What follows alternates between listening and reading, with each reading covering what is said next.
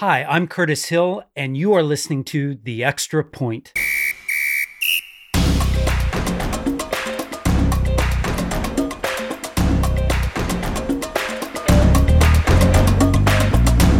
I'm recording this the week of December 22nd, 2019. This edition of The Extra Point will be a little abbreviated just because I know it's Christmas week and there's many things to do. The Extra Point is a place where I can share a little more of what's on my mind, especially related to the Sunday morning message at Ogletown. This past Sunday, I preached from Isaiah 9, and we've been going through the book of Isaiah, and especially the first portion. Isaiah 9 is a highlight of this first portion of Isaiah. Isaiah 9 tells us that God is committed to saving the world through a person who will bring ultimate peace. That was the main gist of the sermon on Sunday. And we looked specifically at Isaiah 9, 6 and 7. For to us a child is born, to us a son is given. The government will rest on his shoulders, and his name will be called Wonderful Counselor, the Mighty God, the Everlasting Father, and the Prince of Peace. And we dug into that. What does it mean? There were some good questions that came out, which is why I wanted to record this and just take a few moments and dig into some of these questions, especially with these titles. The titles are so meaningful and so filled with information, but there's also some questions of what do we do with some of these things and questions that arise with these particular titles and descriptions of Jesus. So again, in Isaiah 9:6, there are titles like Wonderful Counselor, Mighty God, Everlasting Father, the Prince of Peace. So here's a couple questions, and this will lead us into maybe some more helpful reflection on the passage that I preached on Sunday. There's a question: how is this child, who is Jesus, the Son of God, also described as the Father? So he's the everlasting Father. How is Jesus, who's the Son, also the Father? And another question kind of gets at some of the same themes in a little bit different way. So the question is, the titles that are ascribed to baby Jesus in Isaiah 9:6 are also names to use to describe the Holy Spirit. He's the Counselor and the Eternal Father in Scripture. So if we set aside even the Trinitarian aspect, how does Jesus embody these names assigned to the other persons of the Godhead? So these are really good questions, and I think they take us right into the heart of Christian theology. How can God be the Father? Isn't the Spirit the Counselor? At the heart of an understanding of the core doctrine of the Trinity is there's one God in essence. So all the things that make God, God, there's one. There are also three persons. So God manifests his nature, his character in three distinct persons: Father, Son, and Holy Spirit. That's what Christians have affirmed for years. So in that way, I think that really does, if we keep that in our mind, I think that really does help us, because there is the same essence. So when we talk about God being eternal, Father, Son, Spirit are eternal. When we talk about God being wonderful, Father, Son, Spirit are wonderful. When we talk about God being mighty, Father, Son, Spirit are mighty. When we talk about God bringing peace, Father, Son, Spirit bring peace. These are all characteristics of God, the essence of God. So it shouldn't surprise us that Jesus would be characterized that way, even if other persons of the Trinity could be as well.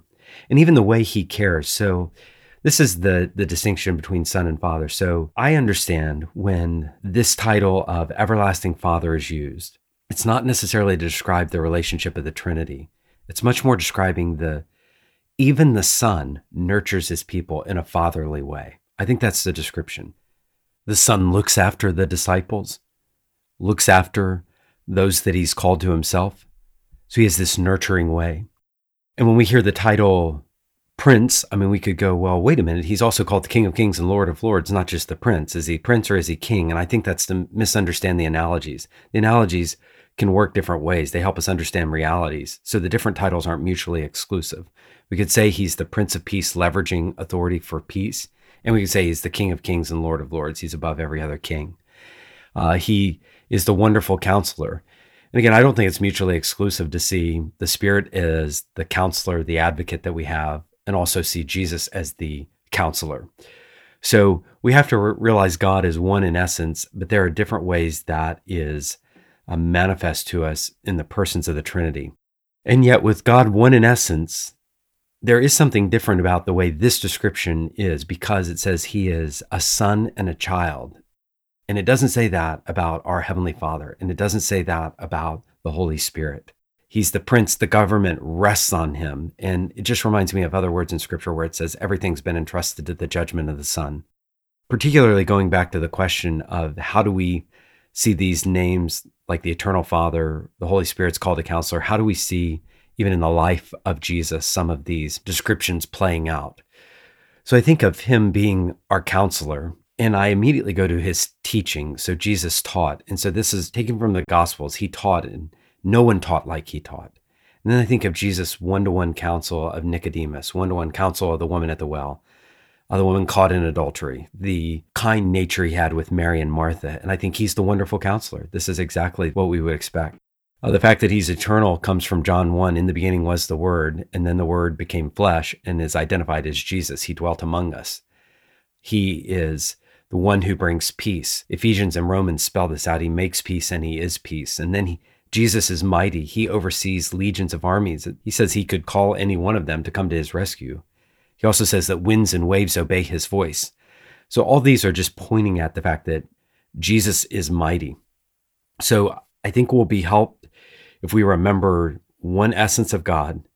So we would expect these descriptions to be of Father, Son, and Spirit, and then also unique ways where Jesus shows himself to be the Son and the child that is talked about in Isaiah 9. I did get another question that I want to take a few moments and address, and maybe it's a little late in the season to do this, and I apologize for that, but here's the question. I would love to hear any insight you have on sharing with loved ones this time of year. How can we do that around the table in a tactful way? I will say I may not be the best at giving this because a lot of my family is Christian, so there are probably others who have insights that I don't have, but a few things did come to mind, so I'd love to share them with you. I would definitely use opportunities, and some of this goes year round, not just this season, but I would use opportunities to invite people to church. And I know that's an easy thing to say, but this is why I think it's so important. When you invite someone to church that normally does not go, when they come, church may be different than what they thought it would be. They may have an idea that church is something irrelevant, but they may hear something in the message. The Spirit may put them under the sound of God's word, and they may hear something that sounds amazingly relevant, and they may be surprised, and that surprise may be an invitation to explore more. But I think another reason why I love for people to invite their friends and family members to come to church with them is I believe that people that are unbelievers may see Christian community in a way they never thought that they would ever see it. There's diversity in ages. And so I would use those opportunities to invite people to church so that they might see that Christians love each other. And that's the way Jesus said, the world will know you're my disciples by the love you have for each other. I think another thing you could do is offer to pray for a meal or pray for a gathering. And you can pray without being preachy. You can think about what you might say. Again, it doesn't have to be a long drawn out thing, but I think those prayers, that's you speaking to God in front of other people. I think that's a very valuable place. I would definitely work hard to be patient. Sometimes holidays and just company can cause the stress levels to go up. I don't think you have to hold yourself to this perfect standard of I can't make any mistakes. I can't ever get frustrated.